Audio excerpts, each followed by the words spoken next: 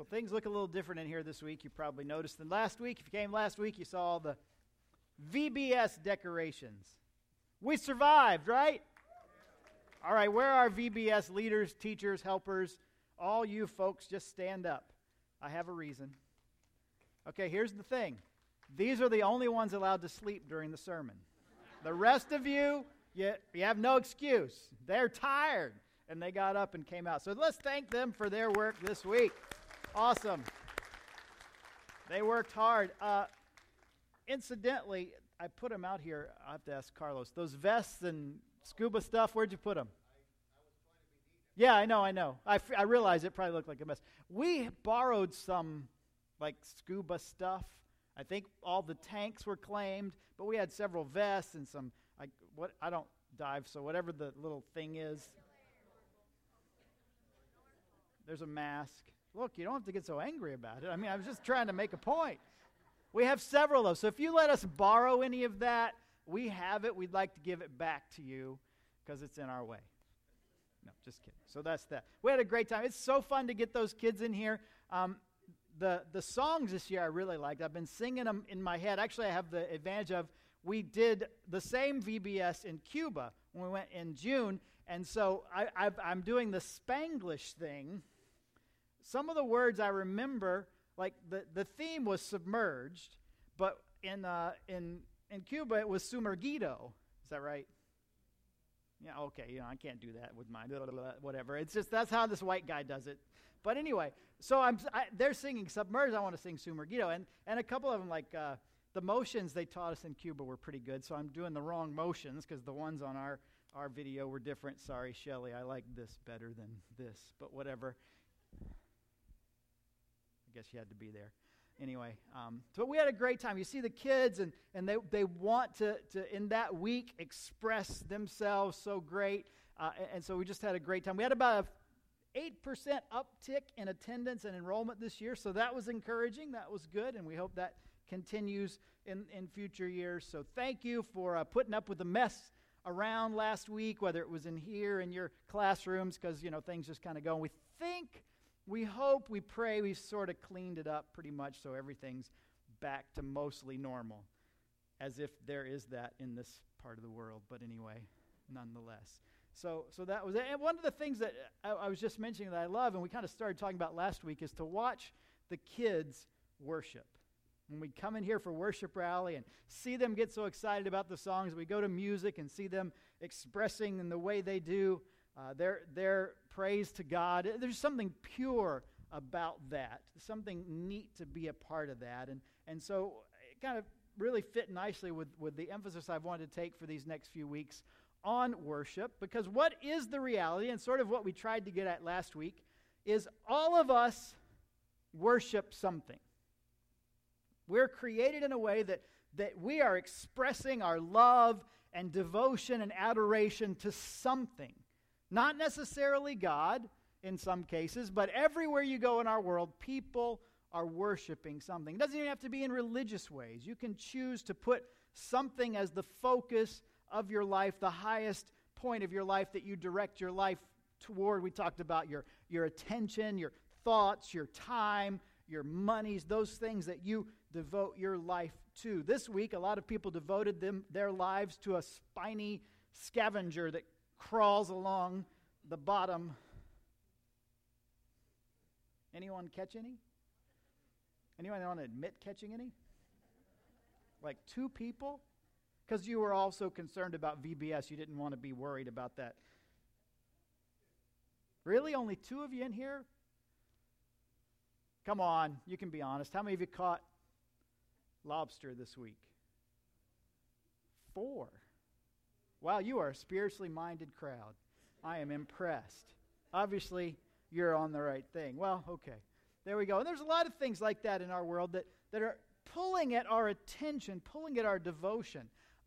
And as I said, that's because we're made in a way to worship. I want to talk today about, in some ways, kind of the beginnings of worship, or maybe ask the question this way: who was the first worshiper? And to do that, we're going to look at some interesting passages in Scripture. We're going to look at Isaiah 14 is where we're going to start. If you want to kind of turn there, Isaiah chapter 14 is where we'll look. I want to talk today about the archangel Lucifer. Ooh, yeah. There are three archangels typically that we think about in Scripture. Gabriel is maybe the one that we think about the most, probably because of the presence in the Christmas story, the messenger that comes to Mary and informs her that she's going to give birth to the Savior, the Son of God. Gabriel being that one. That seems to be Gabriel's role a lot of times, the one that brings the words from God, the messages from God. Another archangel, is Michael. Michael shows up in the book of Daniel, is maybe where you think about that. One of my favorite passages about the archangel Michael is in Daniel, where he shows up and tells Daniel, I responded when you first started praying, but there was this war that happens. I had to battle for 3 weeks, for 21 days, from the day you prayed till the time I get here now. And Michael battled the spiritual battle in the heavenlies to finally come. But I love that part that he says, as soon as you started praying, I responded. And a lot of times we associate Michael with that idea of prayer and the battles in the heavenlies, the spiritual warfare that prayer involves. And then the third of the angels is Lucifer. We think of him differently because he kind of lost his place in heaven. He lost, and that's what we'll look at in Isaiah chapter 14 in just a minute. Lucifer, though, I believe, was the archangel that was sort of the worship leader of heaven. And you'll see some of the reasons why as we look at a couple of passages today. I think when you look at those three key figures in the created order of angels, the three archangels, you see kind of the three emphases that are important. The message of God, or the word of God, that would be pretty important. Prayer, pretty important, lasts forever. Those two things last forever. And then worship. The fact that in heaven, forever and ever and ever, worship will be what we're about. And so those three angels kind of headed up those three things that are most important to us. But we see with Lucifer, a problem arises. Lucifer was uniquely created, as we'll see, for worship. In Isaiah chapter 14, beginning in verse 12, this is what Scripture tells us. Verse 12 says this, How you have fallen from heaven, O morning star, son of the dawn. You have been cast down to the earth, you who once laid low the nations. You said in your heart, I will ascend to heaven. I will raise my throne above the stars of God.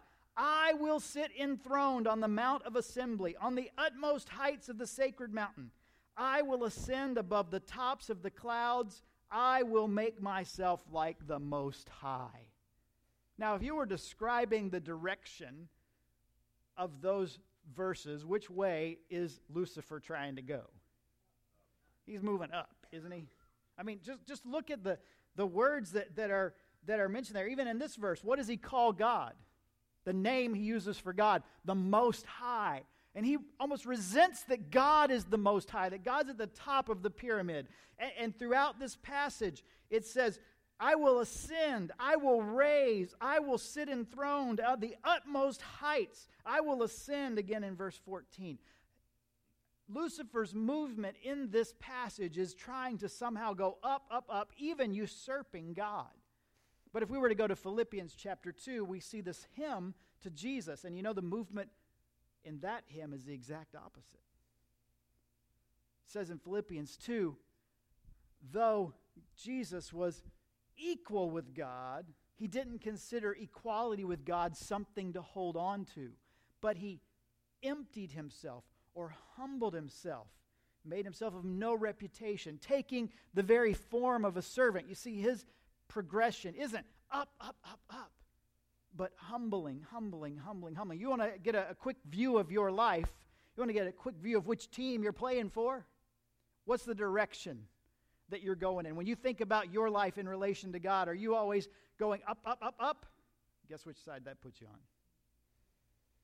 Or are you always looking for ways to humble and serve and move down, below, down, down, down? That's big contrast. Now, Jesus deserved it, and yet he emptied himself. And so we see in Isaiah 14 the problem with this archangel Lucifer, that he thought kind of got the big head, right?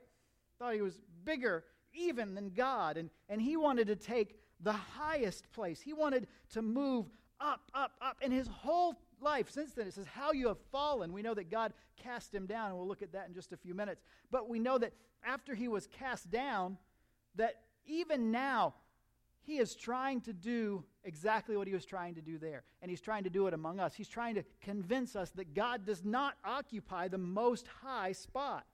And anything that Satan can do to convince us to move God down and to move ourselves or anything else up, in its essence, takes worship away from the only one who adores it, God himself, and puts it indirectly even on Satan.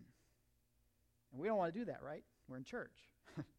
we would think that's not what we want to do. But that's what's happening. And so anytime we make that great exchange we talked about last week, exchange the truth of God for a lie, exchange the created for the creator, we have somehow indirectly, at least, if not directly, given Satan the glory he's wanted before the creation of everything.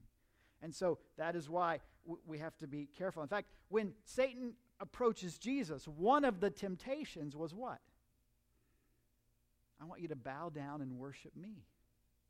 Took him up, said, look at over all this. If you will worship me, I will give you everything you see. Now I think that's a legit temptation, because when the New Testament talks about Satan, it talks about the god of this age or the prince of the world, those sorts of things. There's a dominion here on earth that Satan has a bit of authority in. And so in some ways he had the right to offer that to Jesus. And it's exactly what he was doing here in Isaiah 14, asking God to somehow subjugate himself so that Satan would be elevated. Of course, Jesus said, nope, you only worship God and him alone. It's the only way it works. And so we see this is Satan's sort of M.O. It's how he works. He always wants to put himself and really anything over God, any way to move God down the priority list. He wins. I want to look at another passage. It's over in the book of Ezekiel. Ezekiel's a fun book, by the way. It's a little bit odd at times, I'll admit that. But Ezekiel's kind of a fun book. It's got these prophetic visions, this kind of apocalyptic literature sense to it. I mentioned it several weeks ago. We looked at, I think it was 47 or so. It's a fascinating book. In Ezekiel 28, we also see some reference here to the devil, beginning in verse 12. Is that the right chapter? Yes, there it is. Verse 11 says, the word of the Lord came to me, Son of man, take up a lament concerning the king of Tyre and say to him. Now, real quick, you're saying, well, preacher, you're telling me this is about Lucifer. That says the king of Tyre. Where is he really quickly that what's happening here isn't he's talking about a human, he's talking about the devil. And that happens sometimes. Sometimes God addresses not the individual, but the spirit behind the individual. The best one, and probably the most familiar one to all of us, is right after Peter makes this great confession, thou art the Christ, the Son of the living God. And then after Jesus says some laudatory things to him, Peter comes back at Jesus about that whole you're going to have to die thing. And what does Jesus say to Peter? Get behind me, Satan. Not because Peter's Satan, but because the spirit behind those words is Satan. So that's what's happening here. It's addressed to the king of Tyre, but the spirit behind the king, and you'll see very clearly this can't be a human being that's living at this time, is who's really in mind. He said, this is what the sovereign Lord says. So pay attention, right? Sovereign Lord's going to speak. You better listen. You were the model of perfection, full of wisdom and perfect in beauty. And then verse 13, you were in Eden. So obviously the king of Tyre in Ezekiel's day couldn't have been in Eden. That's in mind the serpent who tempted Adam and Eve. You were in Eden, it says, the garden of God. Now listen to how it describes this being. Every precious stone adorned you. And then it lists them: ruby, topaz, emerald, chrysolite, onyx, jasper, sapphire, turquoise, and beryl. Your settings and mountings were made of gold. On the day you were created, they were prepared. Now quick right there. You were created. Remember, even the angels are created beings. Angels aren't eternal. God created even these powerful archangels like Lucifer and Gabriel and Michael. They were created beings. And so it's very quick there. But then I want to point out this phrase, your settings and mountings were made of gold. Now, you might think because they just listed all those jewels, it has to do with, like the way those jewels are set. But the King James has an interesting thing. That version says your timbrels and pipes.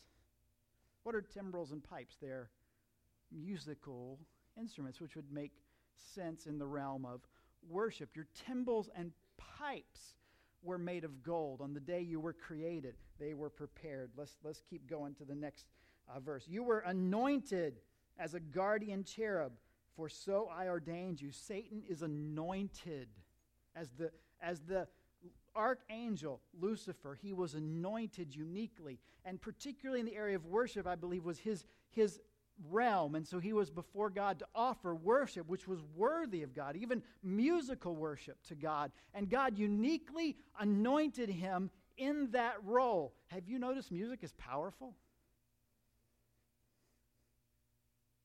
It's very powerful. Music has an effect on people. You can listen to music, and whether you want to or not, sometimes you move. Now, let me just be clear. Some of you move like this. It's like just your big toe. I don't want anybody to know I'm moving. And some of you are moving, I've seen you at concerts. You're moving. I haven't seen all of you at concerts. I've seen some of you at concerts. You're getting music. It kind of gets a hold of you. You turn up. You can feel music physically. The vibrations. It has a way to affect us. I think part of that is because in the beginning, the creation of this guardian cherub, this Lucifer, this archangel, God anointed him in worship and this way of music to move us. He goes on and says, you were on the holy mount of God. You walked among the fiery stones. You were blameless in your ways from the day you were created till wickedness was found in you. Through your widespread trade, you were filled with violence and you sinned. There's our trade. Trading the truth of God for a lie. Trading the created for the creator for the created things. That's the trade Satan is always trying to get us to make as well. Through your widespread trade, you were filled with violence and you sinned. So I drove you in disgrace from the mount of God, and I expelled you, O guardian cherub, from among the fiery stones. Your heart became proud on account of your beauty, and you corrupted your wisdom because of your splendor. So I threw you to the earth. I made a spectacle of you before kings. It's just huge imagery there of what has happened. Now, by the way, Jesus gives us kind of his account of this sort of thing. The disciples come back to Jesus, and they said, we're amazed that even the demons kind of listened to us. They were just mind blown that in their world, the demonic forces were so powerful and caused such havoc in lives that they could go and somehow drive out these demonic forces. And Jesus says to them, I saw Satan fall like lightning from heaven. Now, let me just tell you why I want to say this. Don't get the idea in your mind that there are two cosmic superpowers that are battling it out for control.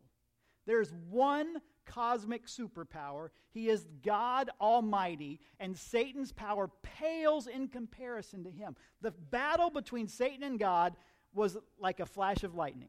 If they were to make a movie about that moment, it would be so quick you couldn't even see it. You would sit down in the theater and go, flash, and then the credits would roll. And all the credits would say, God Almighty, Yahweh, Elohim, Adonai. It'd just roll, roll, roll. That's all you'd see. It'd be over. That's it. Understand, your God is awesome. And this Satan, this Lucifer, though he is created and anointed, he is nothing compared to God Almighty. But he is powerful. And he does and has wreaked havoc among us as humans. And we have to be aware of that. And one of the ways that it has happened, I think, is through music. I'm just going to throw it out there. Satan was anointed in the area of worship, particularly music. It says here, your timbrels and pipes. There's two kinds of instruments. They're like wind instruments. And timbrels would be like a tambourine. That's, I think, technically a percussion instrument. If we were to go back to Isaiah 14, verse 11, it talks about stringed instruments. And as I think about music, that kind of covers just about every instrument that there is. You have your strings, you have your winds and you have your percussion, right? It's kind of, if you were looking at an orchestra, I think they have, brass and woodwinds, but they're basically winds, percussion, and strings. And that kind of covers everything, doesn't it? Satan has at his disposal, we might say, every type of musical instrument because he was the angel created to offer this high worship of God. The first worshiper of God was going to be Satan. He was going to exalt God for who he really was. And so he had within him those things. And when he got cast out of heaven, he has used that same anointing among music, I think, still today. Statistically, just throw this out there. You probably heard of Ozzy Osbourne. Sharon, right? You know that sort of thing. A few of you. Or biting the head off the bat. He was with Black Sabbath in 1980. One of the songs on their album that came out in 1980 was a song called Suicide Solution. How's that for happy music, right? Heavy metal music. You think, what's the big deal? Well, if you look at the suicide rates in the 70s to the 80s, between 15 and 24-year-olds, the rate goes up by about 25 to 30%. I mean, there's sort of a leveling, and then in 1980, it kind of goes up. Now, you could say, was that cause and effect? Maybe it's just looking at, sometimes something that happens before another doesn't always cause it, but if we believe that there's power in music, and because I bet everyone here has been moved by music at one point in your life, a song, you have your special song with your sweetie.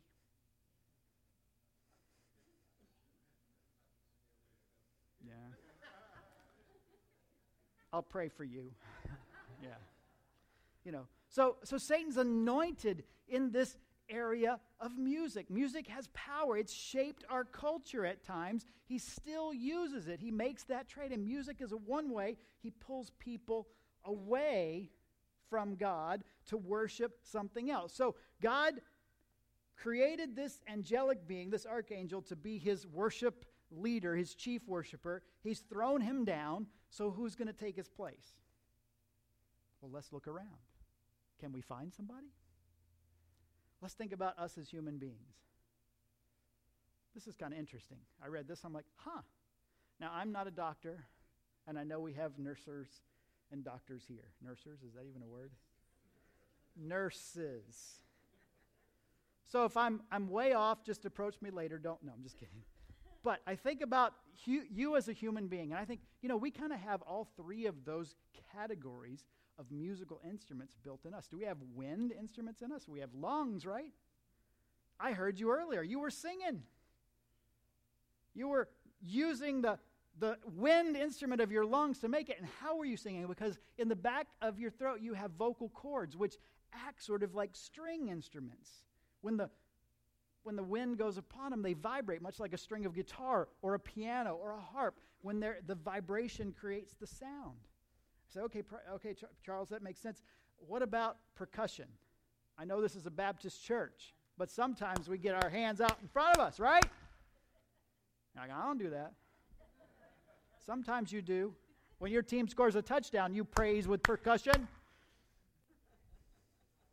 Go Steelers. Okay. Roll Tide. There we go. We have the capacity in us to offer the worship to God that is rightfully his.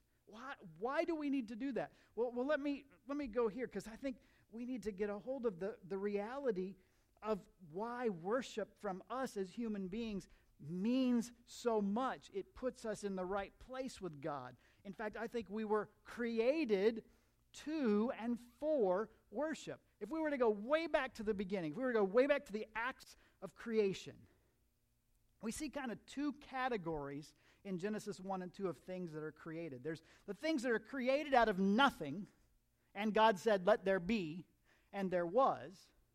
And then there are other things that God makes out of stuff that's already there. So like in Genesis 1:11, God doesn't say, let there be trees and plants.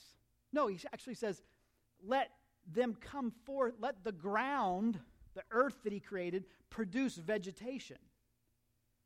You say, what does that got to do with anything? Well, there's a difference there, because what happens is when you're created, out of nothing, that's that. But when you're made from something else, there exists a relationship between the thing that's made and the thing it was made from. Does that make sense? Like, for instance, the land produces vegetation. The vegetation is connected and dependent upon the land, right? The ground. You take a tree and pull it out of the ground, it's got a problem because its roots are in the ground. It gets its nourishment, it gets its water from the ground because it came from the ground. And at the end of its life cycle, it will decompose and become what? The ground. Makes sense. We think of ladies. How were women made? They weren't created like God said, let there be women. And Adam said, whoa, man. See, one man. Okay, maybe not. I've used that before. Some of you you've said that. Okay, whatever. But no, what did God do? God, a deep sleep to come over the man. He took one of his ribs and formed the woman from the rib. So there's a relationship that's unique between man and woman. From the very first pages of creation, in the earliest days, that's how it works. How was mankind? How was humans? How was humans? How were humans? Subject verb agreement, right? How were humans made? They weren't created. God didn't say, and let there be people. No, what did he do to make Adam? Well, you say, well, he made him out of dust, which seems like a really bad point for my sermon because you would think I'm trying to make a connection between mankind and God. Well, that's true. He made our body out of dust. He fashioned dust, and ashes to ashes, dust to dust. We have that kind of a thing that we say. But what then did God do? Let us make man in our image. And it says he breathed into his nostrils the breath of life, and man became a living soul. So there's something about a human being that is connected to the God who gave it life, that breath of life.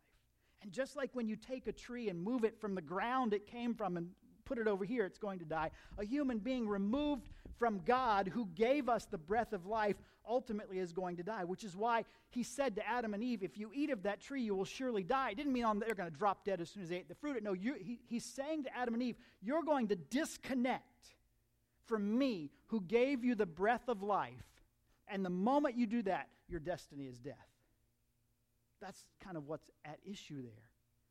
And so we as human beings were made, yes, from dirt, but that unique image of God that comes from that direct interaction of God breathing into us the breath of life so that we become a living soul means that there's something about us that is connected to and dependent upon God. And we can't divorce ourselves from that connection any more than we can divorce our bodies from the connection to the earth.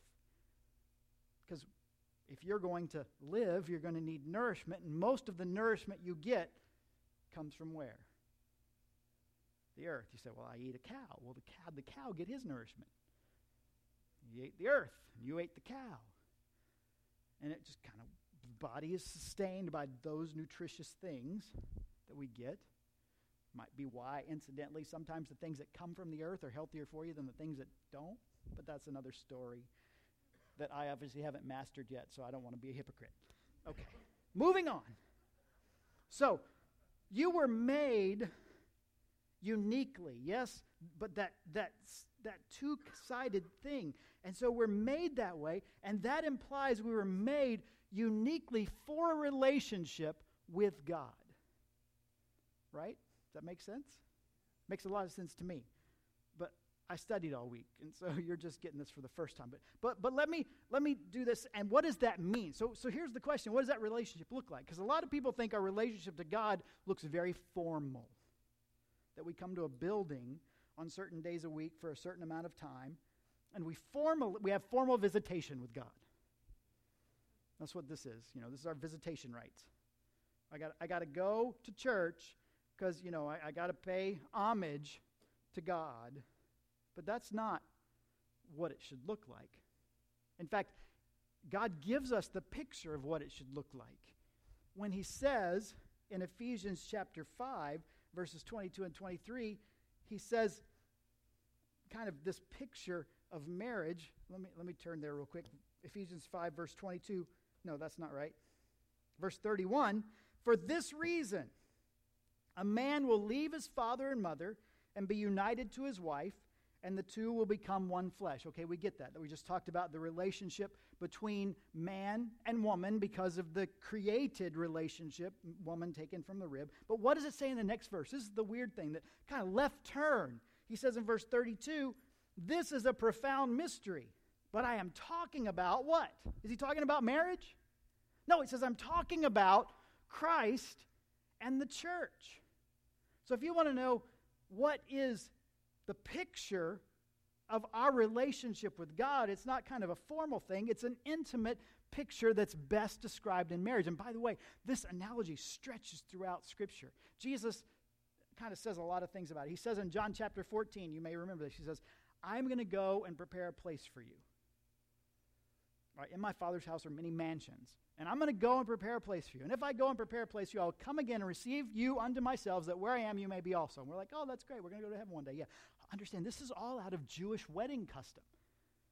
Because we don't see that in our day, because, most of us aren't Jewish and don't come out of that thing. But here's how it worked in that day. If I was going to be married to a young lady, the two families would talk.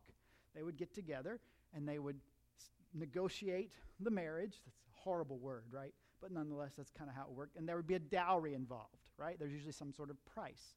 In this picture of Christ and the church, there's a dowry involved. There's a price that has been paid to secure this marriage. The price was the blood of Jesus himself. He paid the dowry. And then once that engagement period starts, that betrothal period, Mary and Joseph, right, that time when they've decided that they're going to be married and she's betrothed to him, and so just as binding as marriage, what would happen is the man would go back and prepare the marital home. Often it would be just an extension of his parents' home at times, or nearby, and he would build for his wife the place that would be their marital home. And when that place was ready, he would then go back and get his wife, but he would do it in a very unique way. Usually in the middle of the night, he would start a parade with his buddies from that house he's prepared. And he would go across town, and they'd be making all sorts of happy noises as they go to his bride's house. In the middle of the night, go to his bride's house. By the way, Jesus tells a parable. He says there are these virgins, and they're part of a bridal party. And some of them, when the bridegroom comes in the middle of the night, are ready. They have oil for their lamps. They're able to light their lamps and enter the parade. But others of the virgins aren't ready. These are like the bridesmaids. They didn't prepare. They didn't have oil for their lamps, and so they missed the party. That's a picture of Jewish wedding custom. That means the bridegroom has gone for his bride, unannounced. She doesn't know when the house is finished. He doesn't send out invitations months in advance, save the date and all that. It's just kind of a spur of the moment, which is, by the way, what is that moment for us? It's the rapture of the church. No one knows the day or the hour. We talked about that a few days ago. One day, and the point of Scripture is you just better be ready because you don't know when it's going to happen, which is the point of that parable of the virgins with the lights and all sorts of other things Jesus said. It's a wedding analogy. And so the bridegroom comes, big party, middle of the night, they go back, they have the ceremony. And what happens after the ceremony? The reception. Big party. Revelation 21, the wedding feast of the Lamb. Jesus comes back, raptures his church. We go into eternity, and there's this huge party, this huge wedding reception, the wedding feast of the Lamb. Paul says, look, I'm talking about marriage. Man, leave his father and mother, be united, one flesh. But it's bigger than that. It's so much bigger. It's about Christ and his church. What's the greatest commandment? Go to church, right? No, that's not it. What's the greatest commandment? Give me a second. Obey. The greatest commandment has got to be obey God. That's why women obey their husbands in the marriage vows, right? I thought I'd get an amen or 7. No, that's why it's not in there, right? Oh, no, that's not it. The greatest commandment is, you can answer now, to love the Lord your God. Because we are created for relationship. And the picture of that relationship is the love relationship between husband and wife here on this. That's the picture that God wants. In fact, there's a word that God uses. I've used it all day, but there's a word that the New Testament uses that talks about what that love looks like, and it's the word worship. But what's fascinating is the most popular Greek word for worship in the New Testament. It's found in John chapter 4, which is the Samaritan woman, the woman at the well. We looked at that in Bible school, day 3. Yes, okay. Making sure. Day 3, we talked about the woman at the well. And the word worship shows up in there. And the word in Greek, I don't know, I didn't put it on the screen or anything. The word is proskuneo, which is an interesting word. Here's what it says as Jesus is having this exchange with the woman at the well. He says to her in John chapter 4, verse 23, that when we worship in spirit and in truth, we become the kind of worshipers that God seeks. There's the verse. Yet a time is coming and has now come when true worshipers, proskuneo, will worship, proskuneo, the Father, in spirit and in truth. For they are the kind of worshipers, proskuneo, that the Father seeks. Now that word is fascinating. The word has at its root, you might have some ideas. I don't know if you know this. The word has at its root, the word kuneo, it's a compound word between pros and kuneo. The word kuneo means to kiss. And this word proskuneo took upon it the idea of kissing the ground in front of a king, but that's not the root there. The root of that kiss is, I love this, like a dog licking his master's hand. Like in my Greek lexicon, like a dog licking his master's hand. Who has a dog? Got a dog? Okay, let's talk about this. What happens when you go home? Do they get happy? We have dance. You've probably all heard dance. Dance is loud. I'm sorry. But when Denise's mom is around, I don't know what it is, dance makes this noise. And it is the most obnoxious, it is this whine, bark thing. And as soon as we hear it, we know, yep, Nana's here. She's outside somewhere. Before she was living there, she would pull up at church on a Sunday, get out of her car, and dance would start from across the parking lot because he knew she was here. I don't know if she heard the sound of the car or she smelled the smell of Nana or whatever it was. She, just all this nonsense. It's just crazy. Denise, when she comes home, dance goes nuts. I mean, she wants to jump and kiss and lick and I don't know, maybe this is bad, but a few times Denise has been known to say things like, well, at least somebody's glad I'm home. But see, here's what I've learned. This is an aside. This is free. If you want to know who loves you more, your dog or your spouse, lock them in the trunk of the car, come back in an hour and see who's happy to see you. I'm just saying. Try it. Actually, don't try it. Please don't try it. Don't do that. But that's at the root of this. You see that we all have that idea, that when the dog is the master's home, the dog is aware and the dog's excited. Has missed you all day, and that should be our reaction to God. That's the picture that Jesus that word paints. That's used more times in the New Testament than any other word for worship. This word, proskuneo, to kiss the ground in front of it, as a dog licks a master's hand, to say, I get to worship today. I'm so excited to be with my master. I can't wait to be with my God. God is worthy, and I've missed my time with him, and I can't wait to be in his presence. That desire, that urgency, that view of the worth and the beauty and the magnitude of your God that overcomes you, and like a dog, you can't control yourself because you're in your master's presence. That's the picture that's painted for us in Scripture of the way God encourages us. In fact, it says, those are the kind of worshipers the Father seeks. We looked last week, and what did we say? God's eyes are searching to and fro about the earth, seeking for those whose heart he can strengthen. This week, we see another verse that says, hey, God is looking. God is searching for those whose hearts worship him in spirit and in truth. We think, I want to find God. No, God is looking for you if you get your heart right.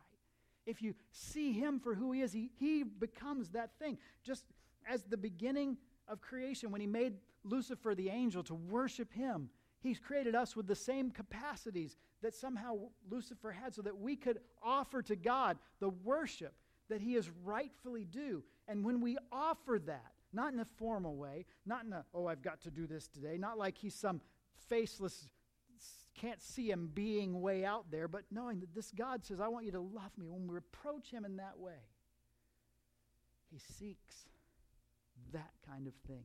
He zeroes in on it. He looks it up. He finds it. He finds you. It's an incredible thing, that the privilege we have, even from the way we are created, to be able to be in relationship with an eternal, holy God who is surrounded day and night by creatures that are too marvelous for us. I know they're marvelous because when people see them in the Bible, they fall on their face as though dead, because these angelic beings are so impressive. And the shepherds, as the angels show up, what are they doing? They're cowering. They were so afraid it hurt. They were sore afraid. I think that's what that means. They were like, it just hurts to be in your presence. These angels surrounding God, fiery cherubs and seraphim and all of this, they're around him. And they're praising God all day long. Holy, holy, holy. You'd think you'd get tired of it, right? No, because we are unique. Those angels, yes, he created, but not in the way he created you. When he breathed into you his very breath of life, so that you uniquely have the capacity to worship him. There's a lot of things that are going to compete to get in there, but I hope as you think about what we've talked about today, you'll see that there's nothing that compares to him. A lot competes, but nothing compares. Let's pray together. Heavenly Father, I thank you this morning for the goodness that you have expressed to us through the gift of Jesus, that in him, by his shed blood, we can be forgiven of our sins. We can be adopted as your children. God, that we can then enter into a relationship with you that we were created for.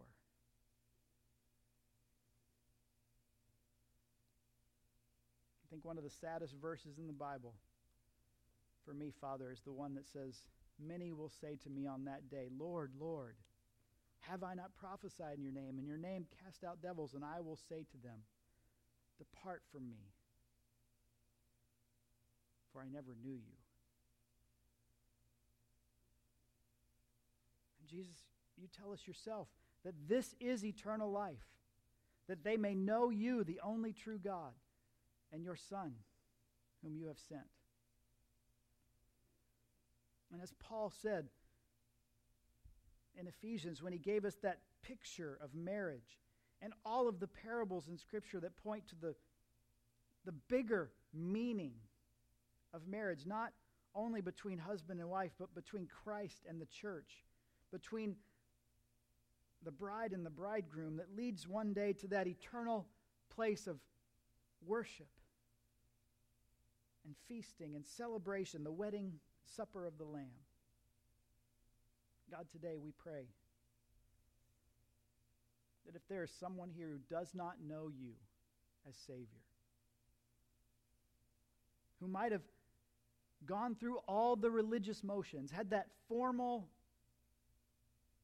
sort of distant relationship with you, that today they've heard the call to something more. And that today they can recognize that you have paid the price. You've paid the dowry by the blood of Jesus on the cross. And you offer us salvation. God, today, if there's anyone who needs to turn to you in faith, I pray that they will, even in this moment, cry out to you, admitting they're a sinner, confessing their need for a Savior, and placing their faith in your Son as Savior and Lord. Thank you, Lord, that you still hear, that you still answer prayer, that you still save. And thank you above all that you are worthy to receive all the glory and the honor and the praise. May we live our lives in a way that sees you and celebrates you as the Most High God. May we be the kind of worshipers, those who worship in spirit and truth, that you are seeking. For we pray these things in Jesus' name.